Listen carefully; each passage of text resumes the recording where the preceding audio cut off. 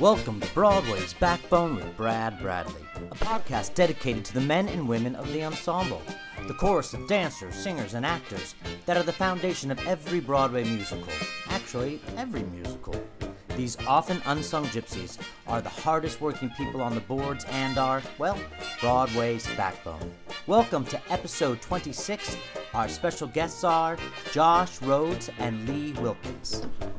Hi, I'm sitting here in the Court Theater with Josh Rhodes and Lee Wilkins, the associate choreographer and choreographer of Bright Star. How are you guys? Good. We're so good. We're good. You're so good. So I'm going to start off by reading your credits. So Josh, I have Fosse, Bells Are Ringing, Urban Cowboy, and Chicago as a performer. Am I missing something as a performer? Yes. I'm probably missing a lot as a performer. Sweet Smell of Success, No, you said Urban Cowboy, Man of La Mancha, and Boy from Oz. Boy from Oz, Yeah. Nice. And then as an associate or assistant drowsy chaperone, as a choreographer, we have Cinderella, First Date, your musical staging, Yeah. choreographer for It Should Have Been You, and currently Bright Star. Woo-hoo. Woohoo!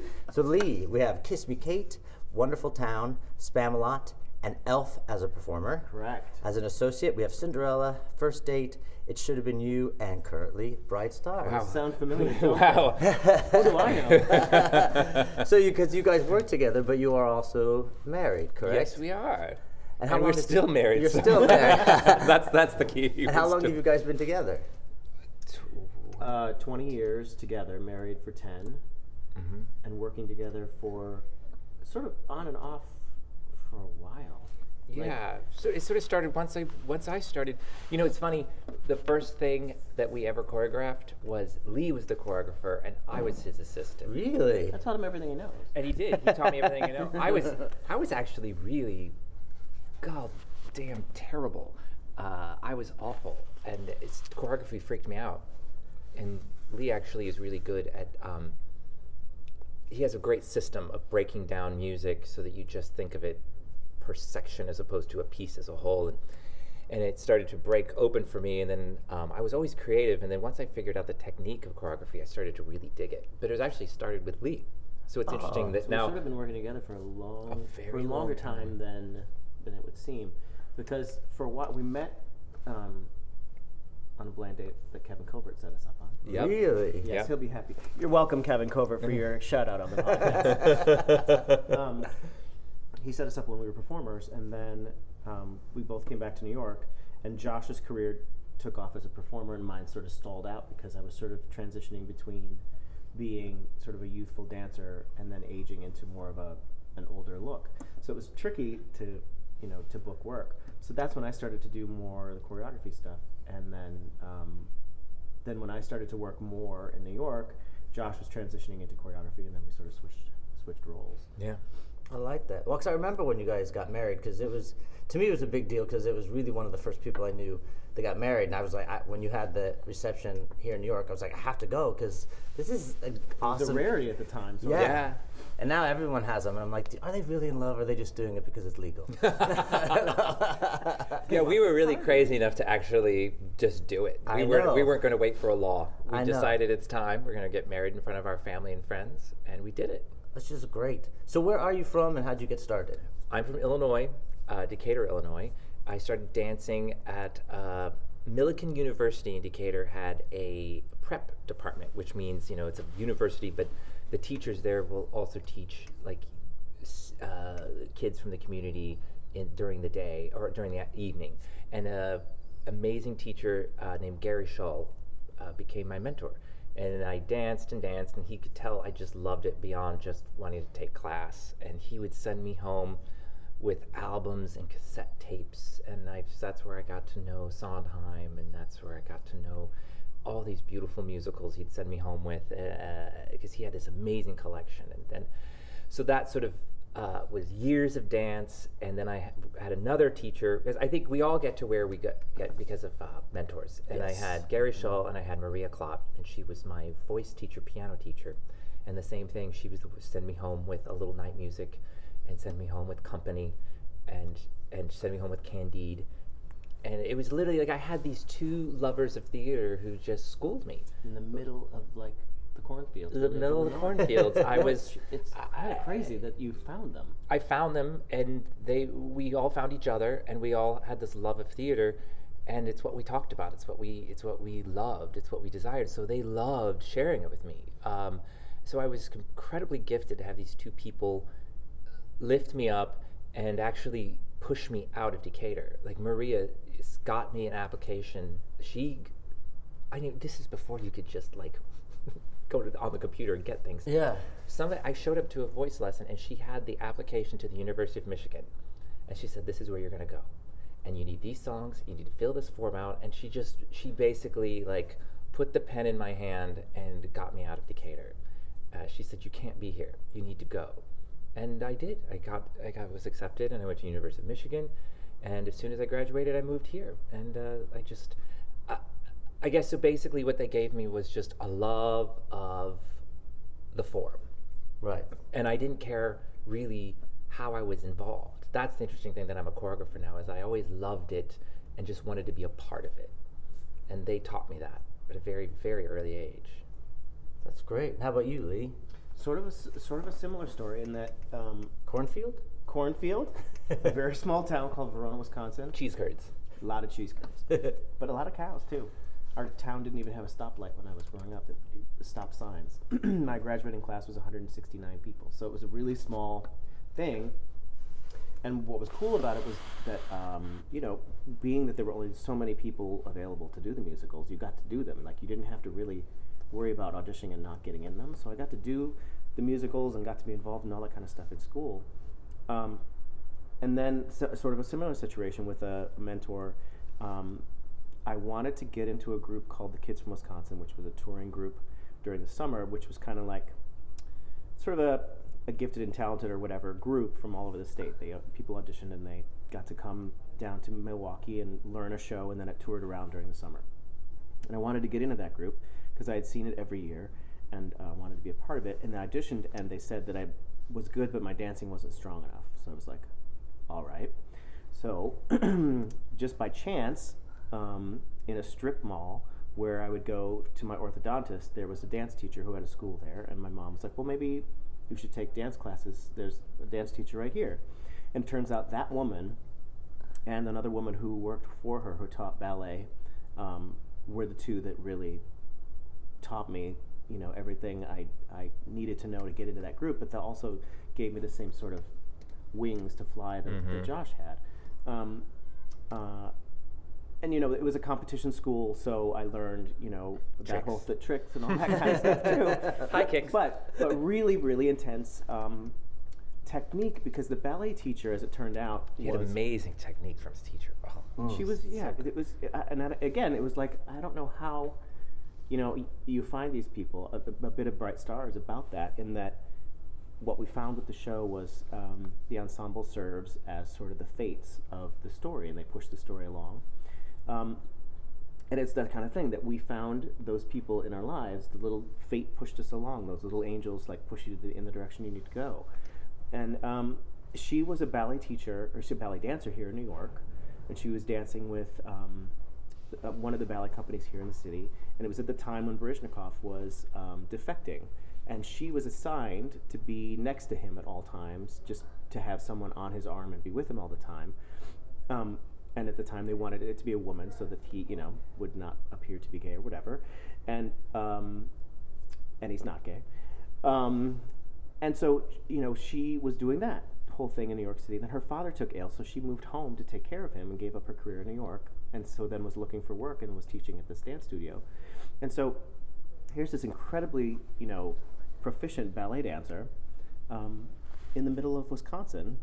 And she saw that I had an interest in it, and she would take myself and the other very talented girl that was in the school, and she would just teach us partnering and combinations and stuff from classical ballets on the weekend, because we would want to come in. And she was like, well, yeah, I'll come in and, I'll teach you whatever you want to learn.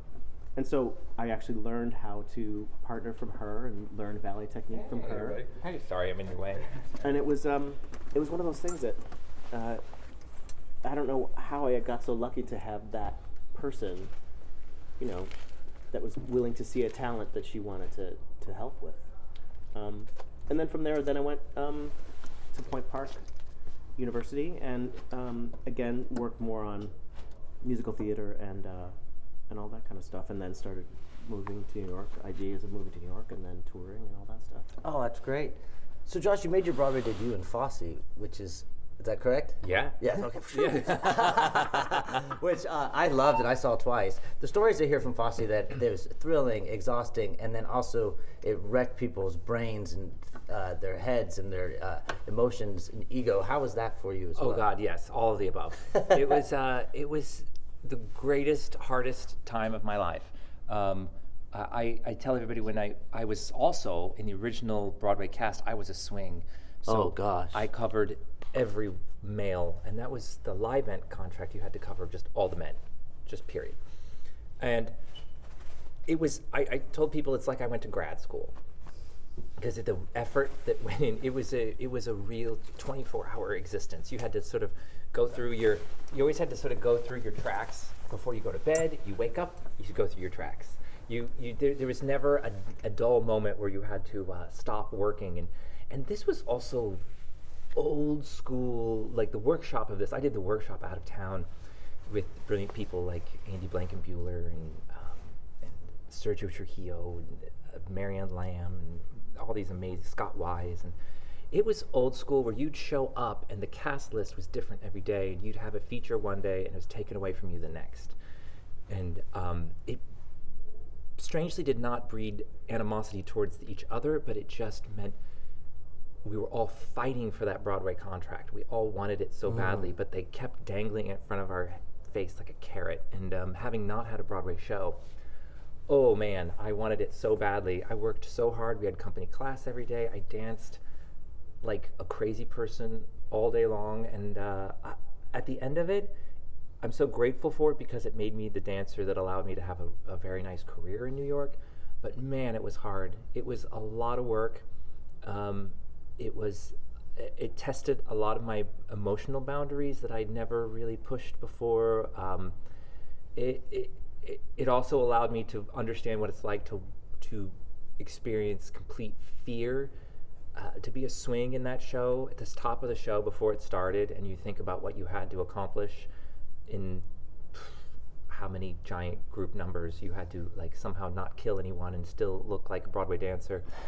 I remember being backstage and experiencing such unbelievable numbing fear. And I used to equate it to, it's like someone put a bonfire in front of me and said, you have to walk through that. And it felt like that. I'd just go, no, I don't want to do this.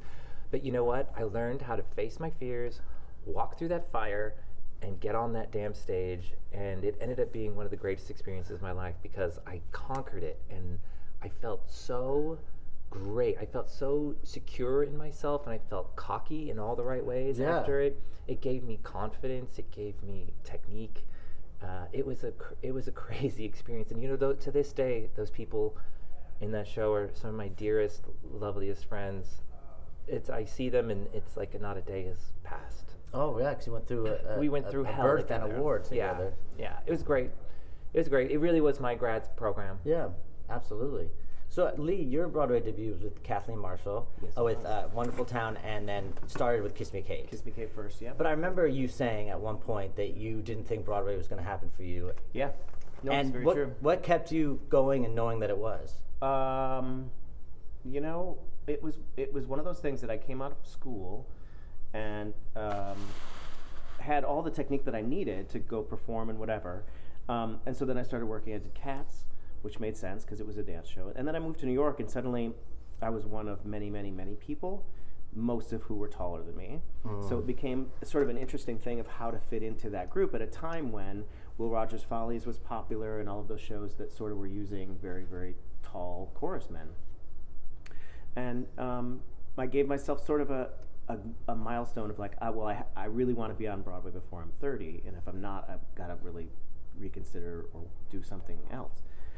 And it was one of those things that I knew Kathleen Marshall and the Marshall family because of Pittsburgh, because I went to school there, and they would come, this is pre all of their success, they would come back to their hometown and they would direct and choreograph stuff for the shows, and they would do stuff for the college. And so I knew Kathleen, and then auditioned for her here in New York. And then when they needed an emergency replacement for Kiss Me Kate, I fit the clothes. And it was one of those things that was like, oh, the height isn't necessarily a detriment. It just has to be right. Like, I'm not going to be up for roles that are 6 feet tall and that kind of thing. But when the opportunities come, the height is going to actually be right. And every job that I got after that, actually, Wonderful Town, the same thing. I replaced a guy and I had to fit his costumes. So that's how that worked. And again, that was Kathleen Marshall after working for her in Kiss Me Kate. And then it was just one of those things that I think once you have a couple of experiences on Broadway or something on your resume, you sort of have a little bit more clout, and it becomes a little bit easier to become, either an original cast or with Spamalot as a swing, because I knew Casey. So it became less about me being short or tall, but more about having a resume of work and people that I'd worked with. And it didn't change your talent. You just now it says you were in a Broadway show. Right. That's what's so a little interesting. Bit. Yeah. And so much of it is about, now that we're casting stuff, you're always going to cast somebody over somebody you don't know. You just always are, just because so much of like with Fosse, going through the fire of putting a show together is all about the personalities of the people. And you want the people in the room that have your back and sort of what to expect from them. Because at some point, there's a talent level in New York that sort of everybody's the same ability, not same, but everybody's very qualified. Yeah. But there comes a point when you want people in the room that you know and trust. Yeah. No, that makes complete sense. So Josh, with shows like Fosse and Boys from Oz and Chicago, which are big hits, you also had Bells Are Ringing and Urban Cowboy. How does that affect your confidence in your psyche when you put everything into it and it's not well received? Oh, it's never fun. Yeah. People always, we were talking about this yesterday, a lot of people, when you don't enjoy a show, you get angry at the creative people and you get angry at the actors when you're watching it, as if it was their goal to ruin their evening.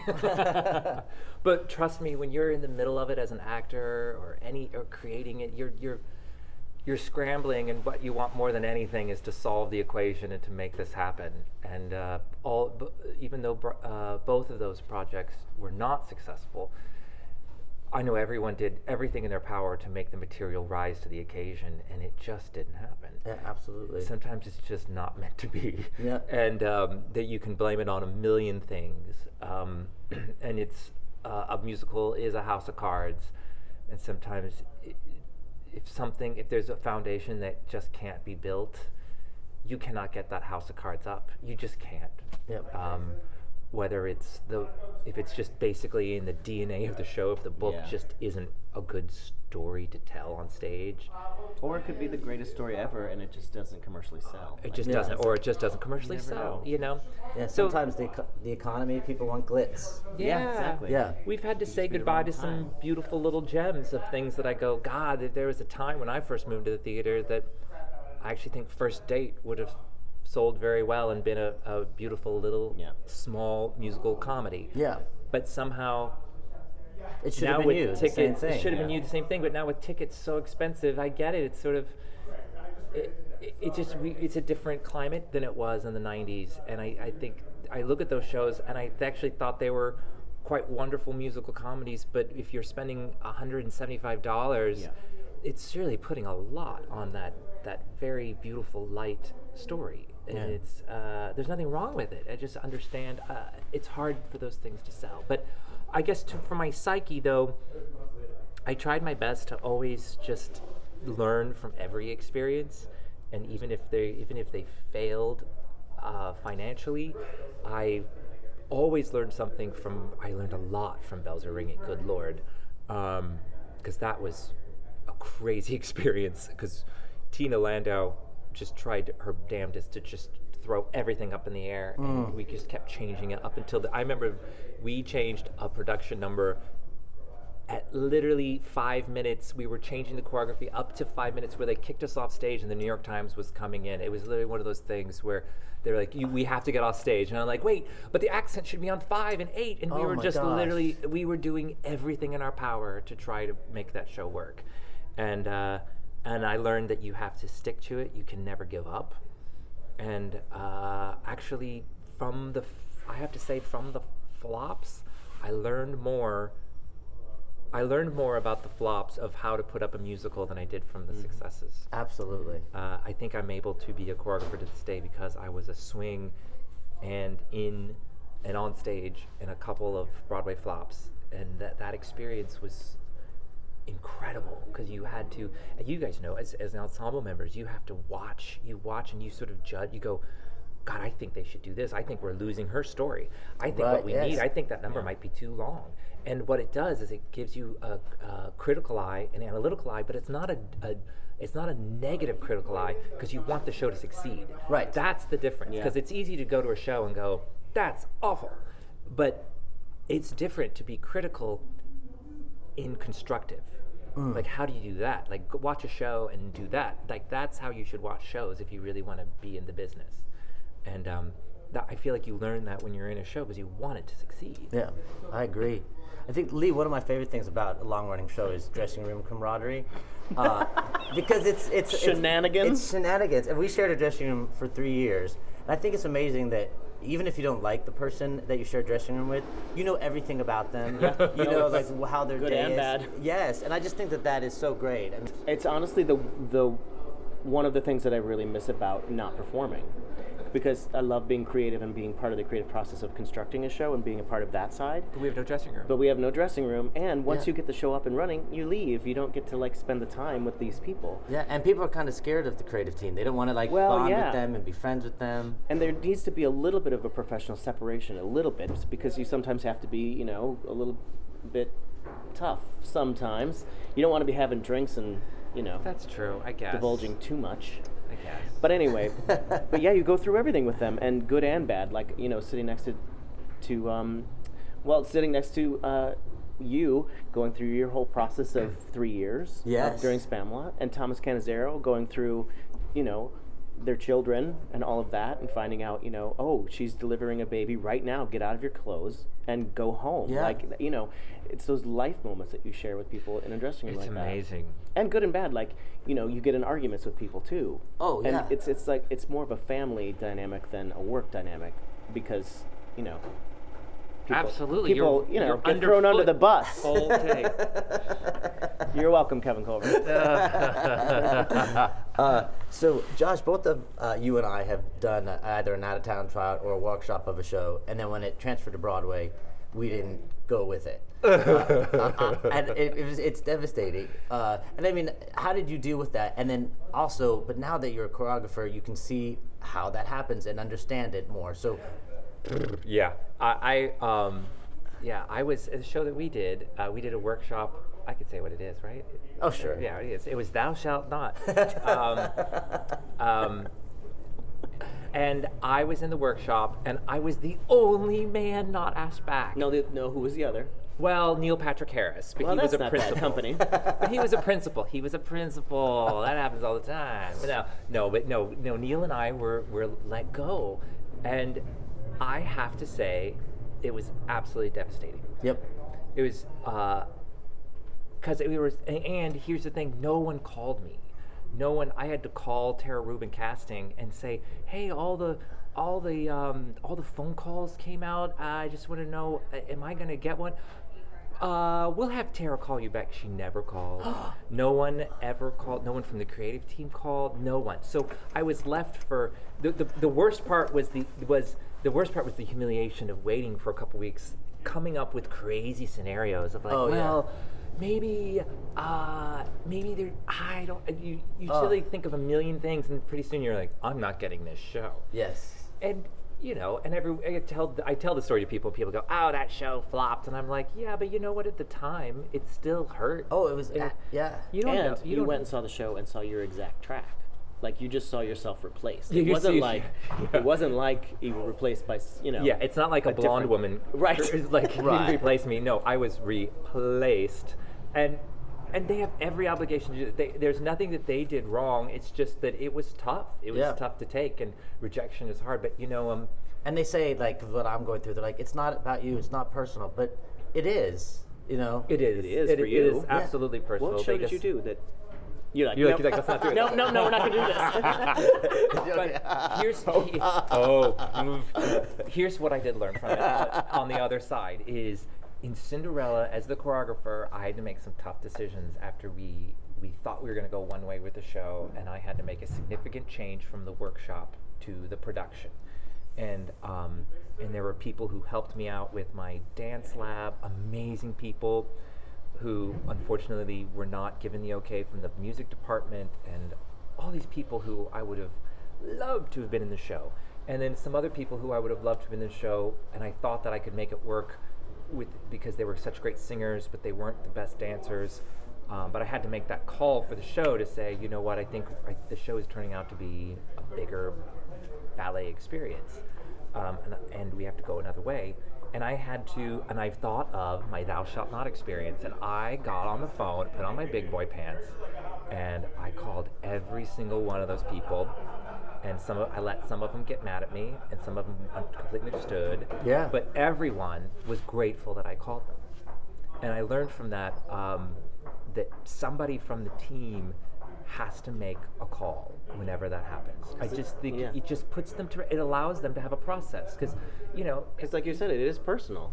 it is personal, It feels personal. and you don't owe them a job necessarily, but you do owe them the chance to have any kind of explanation so they can have closure. Right.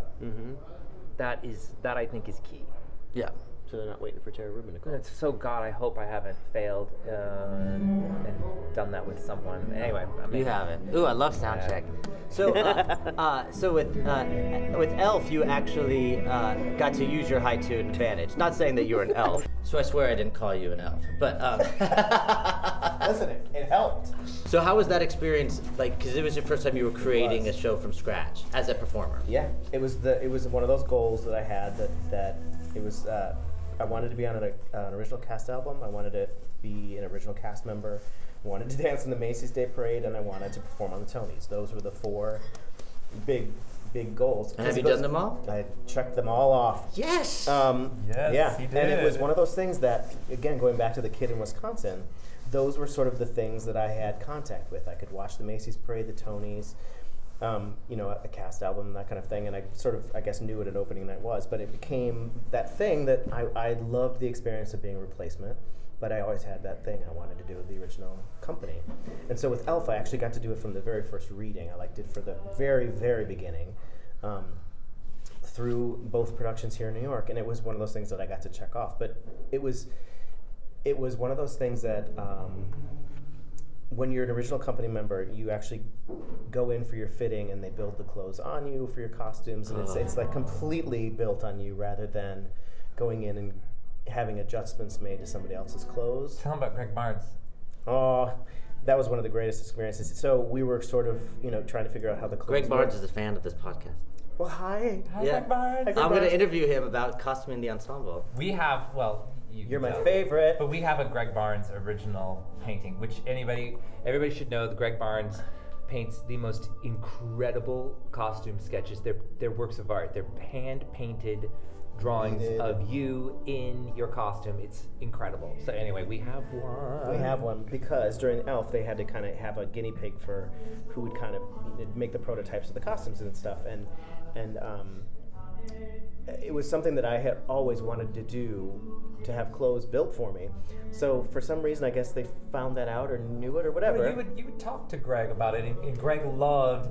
Here's the thing. Greg also said that a lot of actors show up late, and they're sort of they sort of are over the concept of a fitting, and you can count on your fingers the times in your life where someone will make a custom costume for you. Yes. Yeah. It is literally one of those gifts that come from the theater gods. and those moments you should cherish. Yeah. And Lee was cherishing it, and he sensed that. Yeah. And so he said, well, we need someone to be the guinea pig, but you have to stand there while we sort of figure out what the design is. Fine. He said, so Lee was like there with bells on, literally bells on. And so then for opening night, he gave me the sketch of me in the elf costume that I helped him, Oh, that's sort of great. I was just workshop. looking at that today, actually, thinking of how special that is Yeah. that we have that. Oh, I love that. Yeah, it was one of those things that was sort of a piece of that dream of wanting to do the original company, and I really got the whole experience because I got to be a part of that costume side. I got to be a part of, with Casey and workshopping a little bit of the ice skating and all that kind of stuff because of being from Wisconsin, I was an ice skater, so I got the full experience of workshopping a new show. And I can joke with you about being an elf because I'm really not that much taller than you. So, and it's interesting that like it's been a con and a pro Yep. to me, but like now that I'm getting a little older, it's much more of a pro. Yep. But when you're trying, like I moved here a little bit after you, it wasn't Will Rogers Follows, but everyone was Yeah. tall. Yep, and all the shows wanted tall chorus boys. And then it's nice when they're like, we want chorus boys, but we want them to be characters. Yep. Those are the shows I ended up doing. So It's what we were talking about earlier, that Broadway's a little bit not cyclical so much, but it is sort of like it goes through phases where the choreographers and directors that are sort of working at the time or whatever, for whatever reason, a lot of shows need a certain kind of people, and those become the working casts, and so then things switch. Then all of a sudden there's a show called Hairspray that comes along, and suddenly like everybody has to be shorter and youthful and young and Right. that kind of dancer. And then all of a sudden, like a Casey Nicolau comes along and he likes to see a bunch of just real people on stage. So all of those people start to work for a little bit.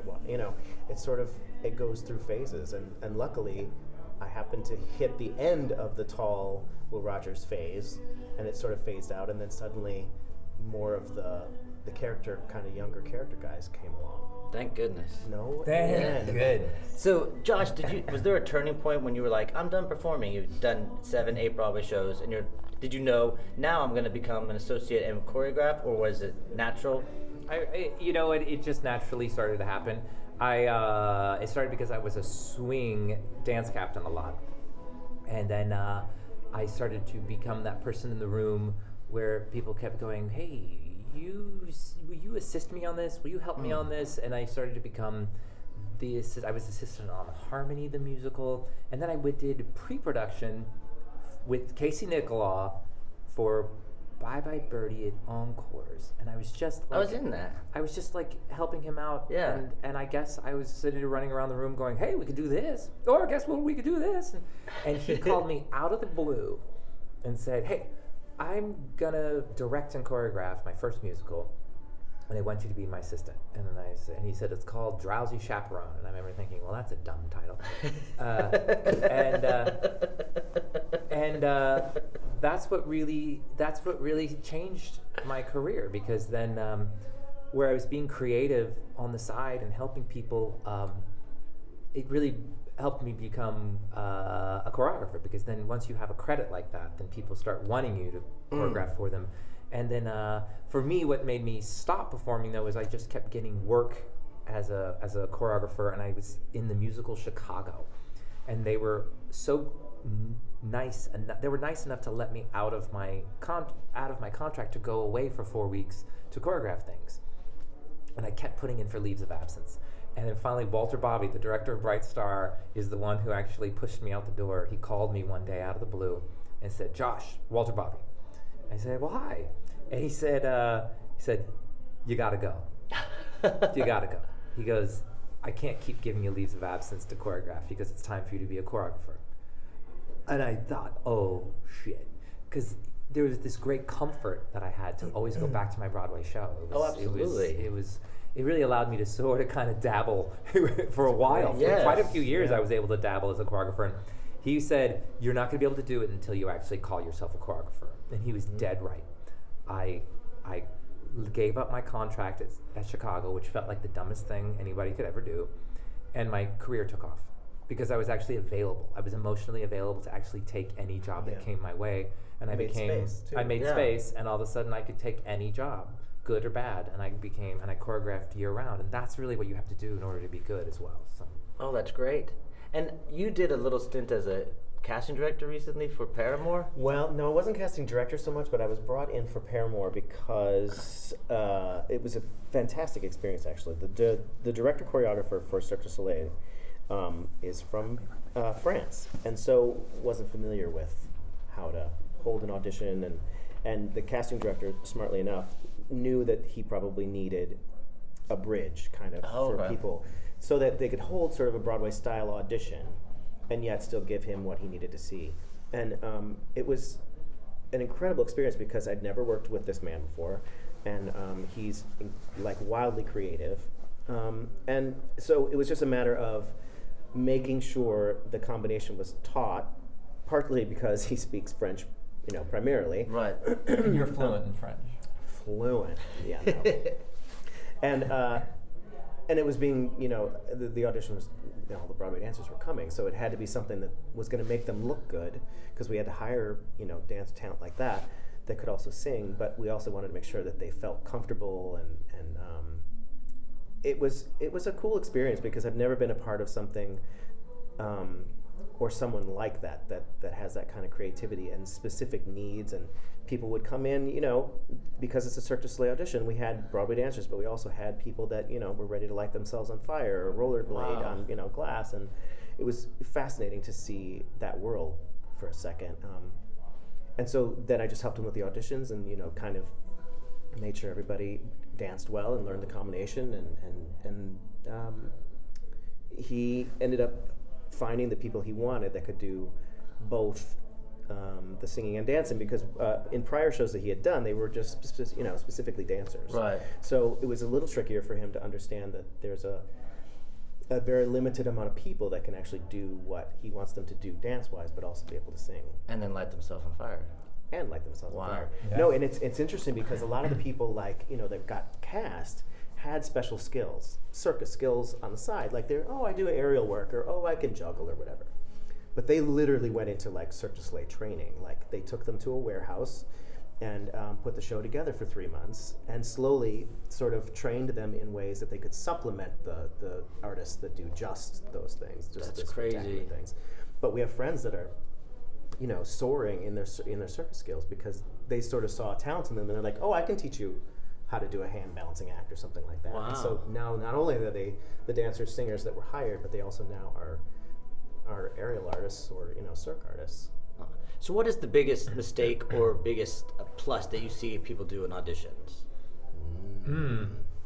I know for me, dancers have a mentality and a tendency to try to always do it right, or think that that's what's going to get them the job, that they do the dance steps right. And like I said earlier, there's a level of people in New York City that are all at a certain talent level. So doing it right is sort of almost an expectation, you know what I mean? Yeah. It's almost a given at some point. So if you're just doing it right and that's all you're doing, you're not actually showing anything in an audition. It's the people that can go beyond what the dance steps are and show themselves and their personality and their ability to be an actor while they dance. That's much more something that makes them pop out in an audition. Yeah. I agree. I guess for me, I'm always looking for the people who have Do it right. amazing technique. I'm looking for the people who do it right. I'm always looking for those people who look like dancing's brings great joy. Meaning, I really am not a big fan of the big cheesy smile and a lot of big faces.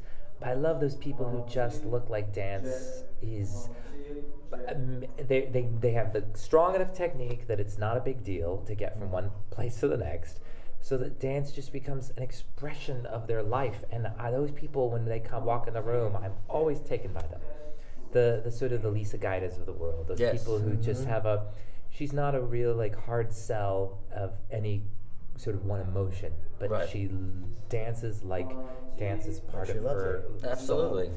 And whenever I see women dance like that, I always think of Gaida and the Marianne Lambs of the world, and those people always attract me. Yes, I completely agree. I love them. I think when people come in for the director, I think preparation is always so sad when people aren't prepared, because I've seen some really talented people dancers especially, like, get pushed away from by the director and the music director because of preparation. I think that these people are living this musical. They are only thinking of this musical, and they're about to like be handed a $12 million property and from the producers. And so when an actor comes in and sort of barely knows the script and they're not making any other choices because they just sort of read it a few times with their friend, I always feel bad for them because I sort of go, you don't understand, this director is stressed about $12 million on their shoulder, and if you can't show him something of a product and give him confidence to hire you, he or she will not. Right. And I've seen some people fail because they just didn't put the work into it, and I always feel bad about that. And I also understand people are busy. I get it. You can have 9 auditions in a week. It's a lot of sides. But I do have to say I've seen people lose jobs because of it. Well, speaking of a lot of money, Cinderella was glorious and it looked like a lot of money. But I really, really loved every second of it. I loved the storyline. First I was like, why'd she leave the shoe? Why'd she grab the shoe at the end? What's she doing? Well, I was like, Douglas Carter Bean, what are you doing? And I was sitting with the little girl at the end of Act 1, and both of us were like, what's happening? Like, that's different. Which just made me laugh that I was bonding with the little girl. But I was seeing Cinderella. But how different was it, like, in your idea of, like, I'm creating this ensemble to what you ended up with? Well, what I started with was at a reading, Douglas Carter Bean and Mark Brokaw, the director, and Douglas Carter Bean, the writer, came up to me and said, help us find the ensemble. Because at the reading, the ensemble did Princess Giving a Ball, and they did the ball. Clearly, they were in the ball. And that was it. They didn't have anything for the ensemble in Act 2. So Lee and I took the script and we kept thinking of what we could do with the ensemble. And then Mark and Robin Goodman, the producer, and Jill Furman gave us a room and dancers. And that's when we created the Stepsisters Lament with all the girls and her, and then we found an idea in Act 2. I thought, well, here's a story point that no one ever talks about: is how did Cinderella get home? We always know that we see the image of her going down the stairs in the shoe, and then she's just magically home. And we thought, what if we danced her getting home, and all of it, the magic in reverse, where the pumpkin goes back, the carriage goes back to a pumpkin. The footman and the driver turn back into a fox and the raccoon, and then her dress goes whoop. And so we created what was called The Pursuit. So with David Chase, our dance arranger, we created that. And so slowly but surely, what we did is we took Doug's beautiful script and we sort of crafted moments for the ensemble in it so that the ensemble had a say in the story. And it was cool. So what we ended with and still have on the road, I think, is a really cool ensemble show. Yeah. And that's what we love to do. We love to work with Bright Star. Yeah, the ensemble is not on the page.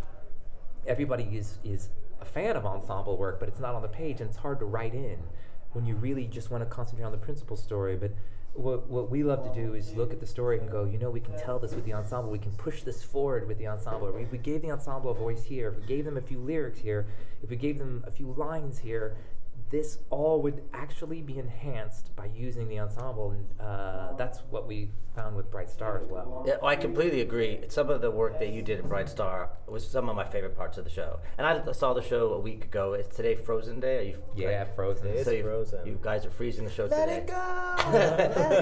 You gotta let it go. And even I was talking to a good friend of mine. He was like, "Oh, my favorite part of the show was Josh's work."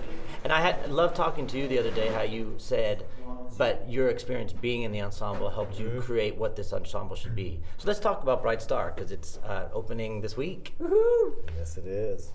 But I do think because we came from the world of the ensemble, we knew how sort of in past experience how it was successful and other times how it was less successful. But, with Bright Star, it took us 3 years to really come in. It took us 3 years sort of to find out how they worked. And one of the first things that we found was the assembly of the train, and then that became sort of the tipping point for how they could function in other ways and how they could always be around and sort of be like a Greek chorus, but yet sort of be the fate of the show and push the story forward. Because it's not on the page, and it generally isn't on the page. And if you read the script of Bright Star without seeing it, you might not think that there is even an ensemble, because every once in a while they'll sing something, but you'll be like, wait, are those people working in the office with her, or who are those people? Like, and so it became a challenge to sort of figure out how they functioned over 3 years. Yeah, we were blessed with time with this show. 3 years. 3 People think years. Broadway shows happen overnight. They just don't. They just don't. Shows are hard. It's hard to get all aspects on the same, at the same level. The story, the songs, the dancing, the direction, the set. It's a long process. But we were given, the show had a reading a year before we were involved, and then when we were involved, there was a full workshop at New 42. That's where we had the band unit. And we found how the band is on stage and how to swirl that around and how to use that to emphasize our story points. And then, like Lee said, we found a few theatrical moments with the staging. And what we did is we keyed into that and said, there's our show. Now let's figure out how to put that into the rest of the show. It's like when a composer finds one good song and goes, okay, I know what it is now. That's our show.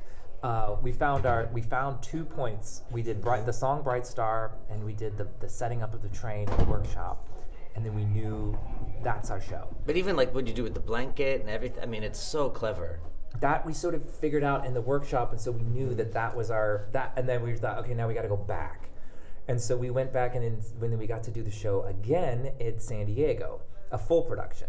And we found the Do Right section where they're running around the family table, and we found more moments. We found the theatricality of the picnic with the lanterns.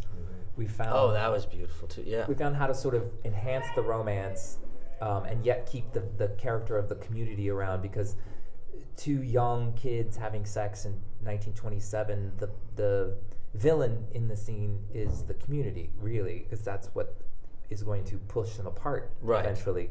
So what I did is I had the community actually dancing around them with lanterns, and even though it's beautiful, it also is the tension in the room. So we found that, and then we were able to then again do another production at the Kennedy Center this fall.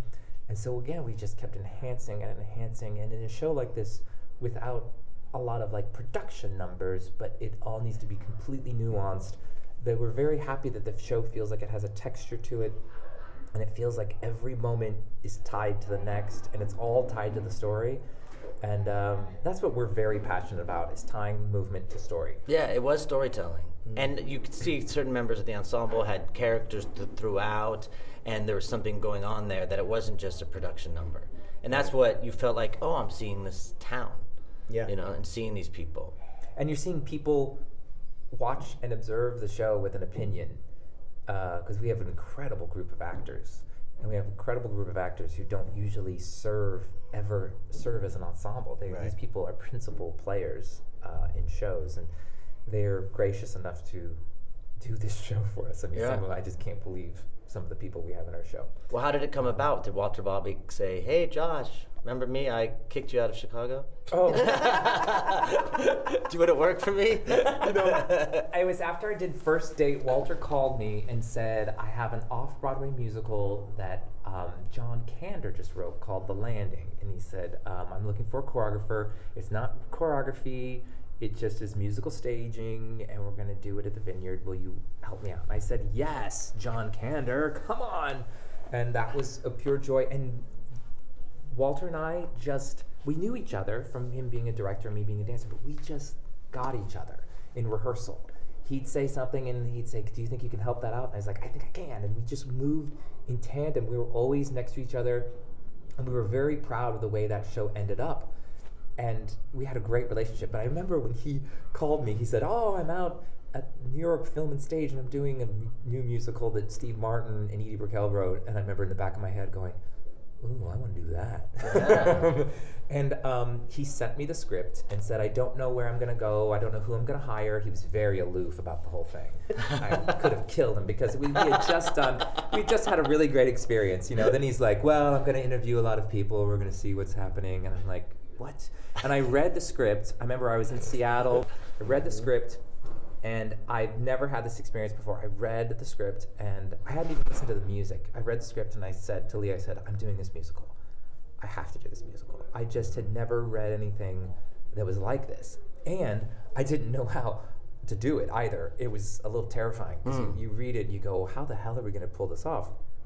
Going from decade to decade, and the music being this beautiful bluegrass music that isn't like a normal Broadway score. Oh, it's gorgeous. It's not your usual sort of like verse chorus.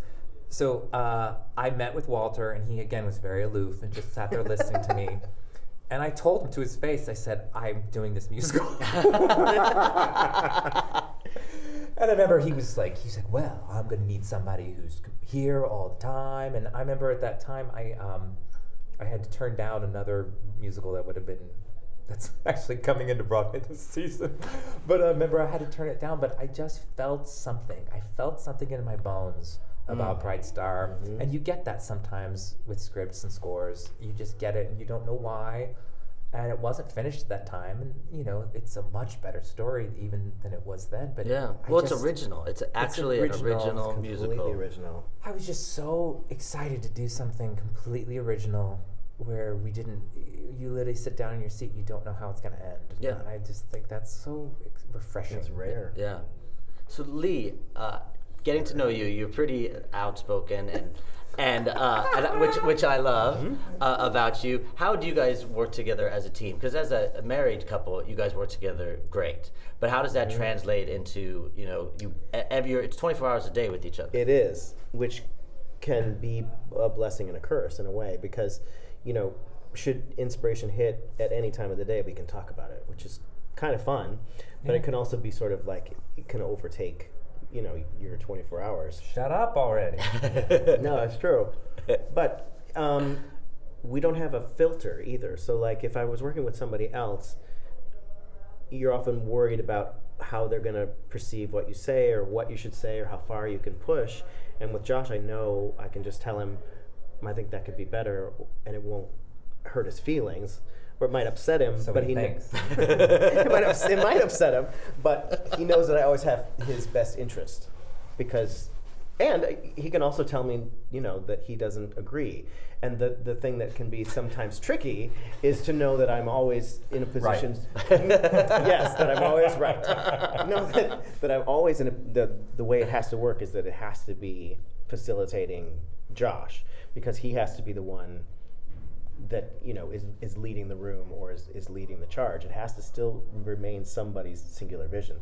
In pre-production, you can have a whole bunch of dancers in the room, but it still has to come down to one person that's, you know, going to make the decision, because it can't be by complete committee. Yeah. But because there's no filter, it sort of can lend itself to a quicker process sometimes. And look, there's no question that because of our intimacy and our relationship, that there's also a shorthand that's very helpful. But beyond all of that, though, on a larger, just strictly the business, there are things as a choreographer, director that you lack. And so you need people around you who have skills that you don't have. And Lee has a lot of skills that I don't have. Right. And I feel like someone in a leadership position has to surround themselves with someone who will pick up the slack where your brain leaves off. And there are without telling them to. Without telling them to. They just naturally do it. Yeah. And Lee has very different tastes than even though we're husbands, we just have different tastes. And so I value that there's somebody around me who has a different take on most things. And I know that, and so that's why sometimes it's interesting to get his opinion, even if I don't agree with it. But I do like having it, and I also think he's very good at certain things that are my weakness. He knows when to step in and make me look good. And I think that's really the key to having a good associate more than the relationship, I think the key is just having someone who has a point of view that enhances yours. I think that's We were great. just recently talking to Sarah Glebe and Chris Bailey, and she was saying the same thing. When she is his associate, because they're also married, they have a shorthand and whatever, but she can also challenge him in a way that you wouldn't necessarily challenge someone else, because they're associates for other people, and it's sometimes you have to sort of know when to shut up, because you have to be careful what Right. you say.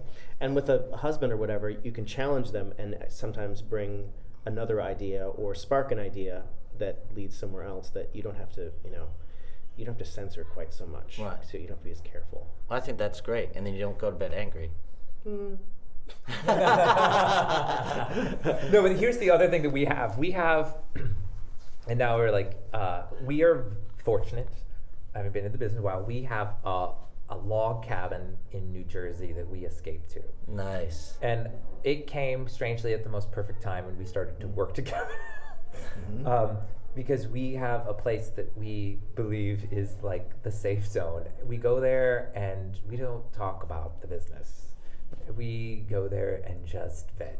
He builds a Nice. fire, I cook, he putters, he works out on the lawn, I'll garden or Josh whatever lights it the is. backyard on fire. I lit the backyard on fire the other day. Huge, giant patch of burnt.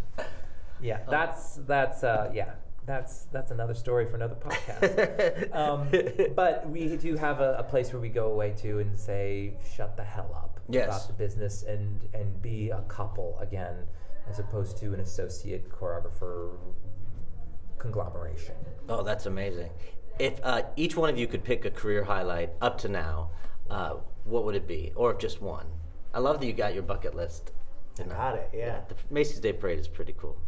It is cool, and I had to fight for that one, which I was telling that story the other day, that I was in Wonderful Town, and Wonderful Town was going to do the parade, and I was a swing at the time, and I said to the guys in the dressing room, I said, hey, if anybody doesn't want to do the parade, I'm happy to give you whatever they're going to pay me, so you can sit at home and have your little cinnamon roll morning, and I can go dance in the parade.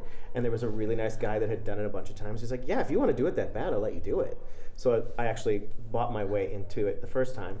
And then the year of Cinderella was performing on it, and Elf was performing on it. So I went and performed in Elf, got changed in the bus, and then came running back right down the street to where Cinderella was, and then got to watch Cinderella perform. So it was kind of that was a cool day. You're because running on I all kinda- cylinders. I was, Yes. both sides. It was cool.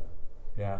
I just picked that one for you. I don't know if No, that was yours. I'm trying to think of another one that was like a huge. Doing the Tony Awards was a huge highlight for me. Do you know how we got to do the Tony Awards? No. We choreographed Company, that was the Neil Patrick Harris, Patti LuPone, Stephen Oh, yes. Colbert, like all celebrity. Yes. And it was just they wanted us to perform on the Tonys, and we put that together. And Craig Bierko got a movie, and he couldn't do it. And we were like, oh God, who we're gonna? We went through all this casting, and Lonnie Price went, wait a minute, we're just gonna have Lee do it. And I said, oh my God, he's going to love you forever. Mm-hmm. And I remember the day Lonnie went up to me and said, Lee, we're gonna have you perform on the Tonys. And Lee was like, your face was so cute. I was in PAX crying. You started to cry. You started to cry because it's like, that's his childhood dream to Oh. perform on the Tonys. And he performed with Patty friggin' LuPone, Yeah, and absolutely. Christina It's Hendricks, and it's like the It was most nuts. insane cast. That insane cast of celebrities, and Lee Wilkins. Ah, Right? I love it. It was cool. I love it. How about you, Yeah. Josh? My career highlights were Fosse, no question. Performing, I still have like fond memories of performing Dancing Man with my boater hat. That's my career highlight. I think my other career highlight was Cinderella. Yeah. There was a big deal being a first Broadway show, and there was a lot of my heart up there. There was a lot of me up in that show, up on that stage, and I still, when I go see it, the tour, and it always moves me because I just think being the first time choreographing on Broadway, I really tried my best to just get up there, and like Lee said, sometimes I swinging too hard and I missed the ball, but I really was swinging to make the show great, and I'm very proud of it. Oh, you Still should very be. proud of it. I love it. What's mine? Yeah. I think the first time I went on for Patsy with Yeah. with, that is a good one. with Tim Curry, and then coming to the dressing room and there being flowers from Michael McGraw there saying, have a great show. I mean, that was Amazing. amazing. Like going on for my idol, getting flowers from him, and then opposite Tim Curry. And he kissed me on the mouth, and I was like, at the end of the show. Wait, Tim Curry did? Tim Curry did, not Michael McGraw. No, Tim Curry did. So that would probably be mine. That's awesome. Yeah. So if you guys could pick a song to end this podcast on, what would it be? I would say the tune Bright Star. I listened to it the other day we recorded it, and I sat down the first time they made a pass. It was the band track was already down, and the cast got in there, and they sang it perfectly the first time through. And I was in the recording studio with the great Peter Asher, and I was standing in the back, and it ended, and I screamed. I went, "Now who wouldn't want that in their car?" And everyone turned around. Everyone turned around because it was like a complete outburst that was sort of out of control. But I really was having a moment, and they all went, "What?" I said, "Who's not going to want to play that in their car full blast?" And they just started laughing because I was like, it was it just came out so beautifully. And to hear the tune without the staging, I thought, oh my God, this is a great song. Yeah. It's like you hear them all the time here, and like, when you do a show, you hear everything too much. You watch it every day, so it's just great to hear it out of context. And I thought, this is going to be a killer cast album. Yeah. It's great music. And, they recorded it, they did the band tracks Sunday, then the cast came in Monday and Tuesday, where normally it's like after opening night, on your first day off, you go in and you all record for one day. That's it. You get one day. And because it was Peter Asher and Stephen Eady had a specific vision for the cast recording, they wanted it to take longer to do it. They needed more time. Yeah.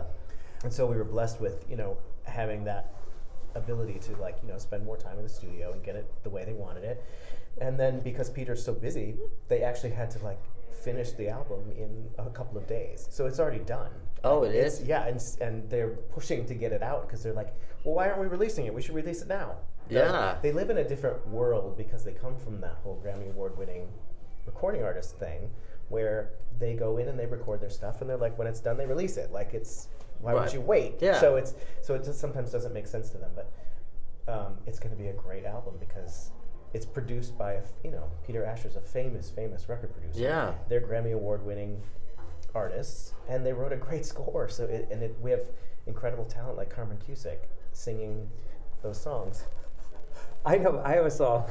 Oh no! I have a song. Yes. This is what we used in pre-production for Bright Star. Yes! The great Bob Wills. This is a great song. This is our favorite. We were able to sort of investigate a lot of early bluegrass, and we listened to a lot of bluegrass from the 20s, and we watched a lot of Appalachian dancing. Appalachian flatfoot dancing is amazing. We have a little bit of it peppered throughout our show. The great thing about musical theater is it's based on history, most of it. Right. So it's fun to be a historian for a while before you start creating. And we also have a number in Act 2 that takes place in the 40s. And they wanted us to do, and I thought 40s, I think of typical big band swing. Right. But there was a thing called Texas swing in the 40s. There was music that was completely country that was considered swing at the time. And so we investigated, and there's this man named Bob Wills who was the master of that.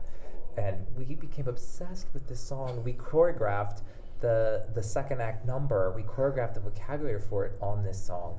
I will get It's it. become one of our favorites. It's awesome. Well, I can't And wait. the lyric. The is lyrics, awesome. you just have to love the lyrics. Perfect. Well, thank you guys very much. You guys are the best. Happy opening and everything. you. Thank you. All gather round, friends, why hurry? Let's all stay a little longer.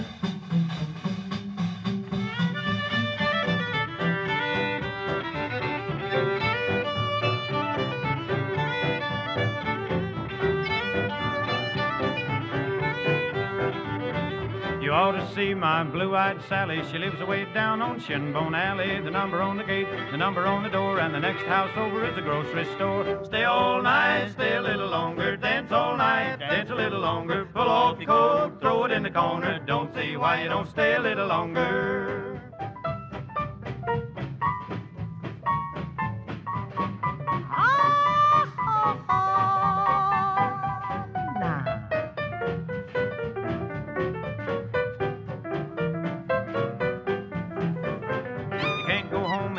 down by the mill, 'cause the bridge washed out at the bottom of the hill. Right, Big Tommy. creek's up and the big creek's level. Plow my corn with the double shovel. Stay all night, stay a little longer. Dance all night, dance a little longer. Pull off your coat, throw it in the corner. Don't see why you don't stay a little longer.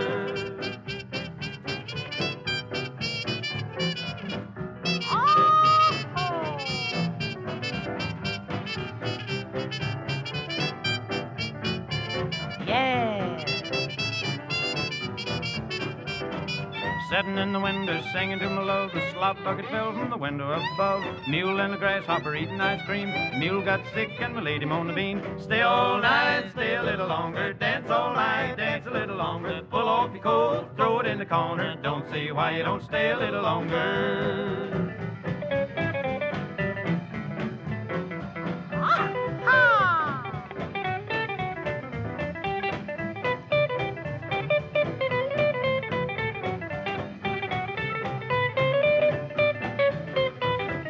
Grab your gal and pat her on the head. If she don't like biscuits, feed her cornbread. The girls on the big creek about half grown. They jump on a man like a dog on a bone. Stay all night, stay a little longer. Dance all night, dance a little longer. Pull off your coat, throw it in the corner. Don't see why you don't stay a little longer.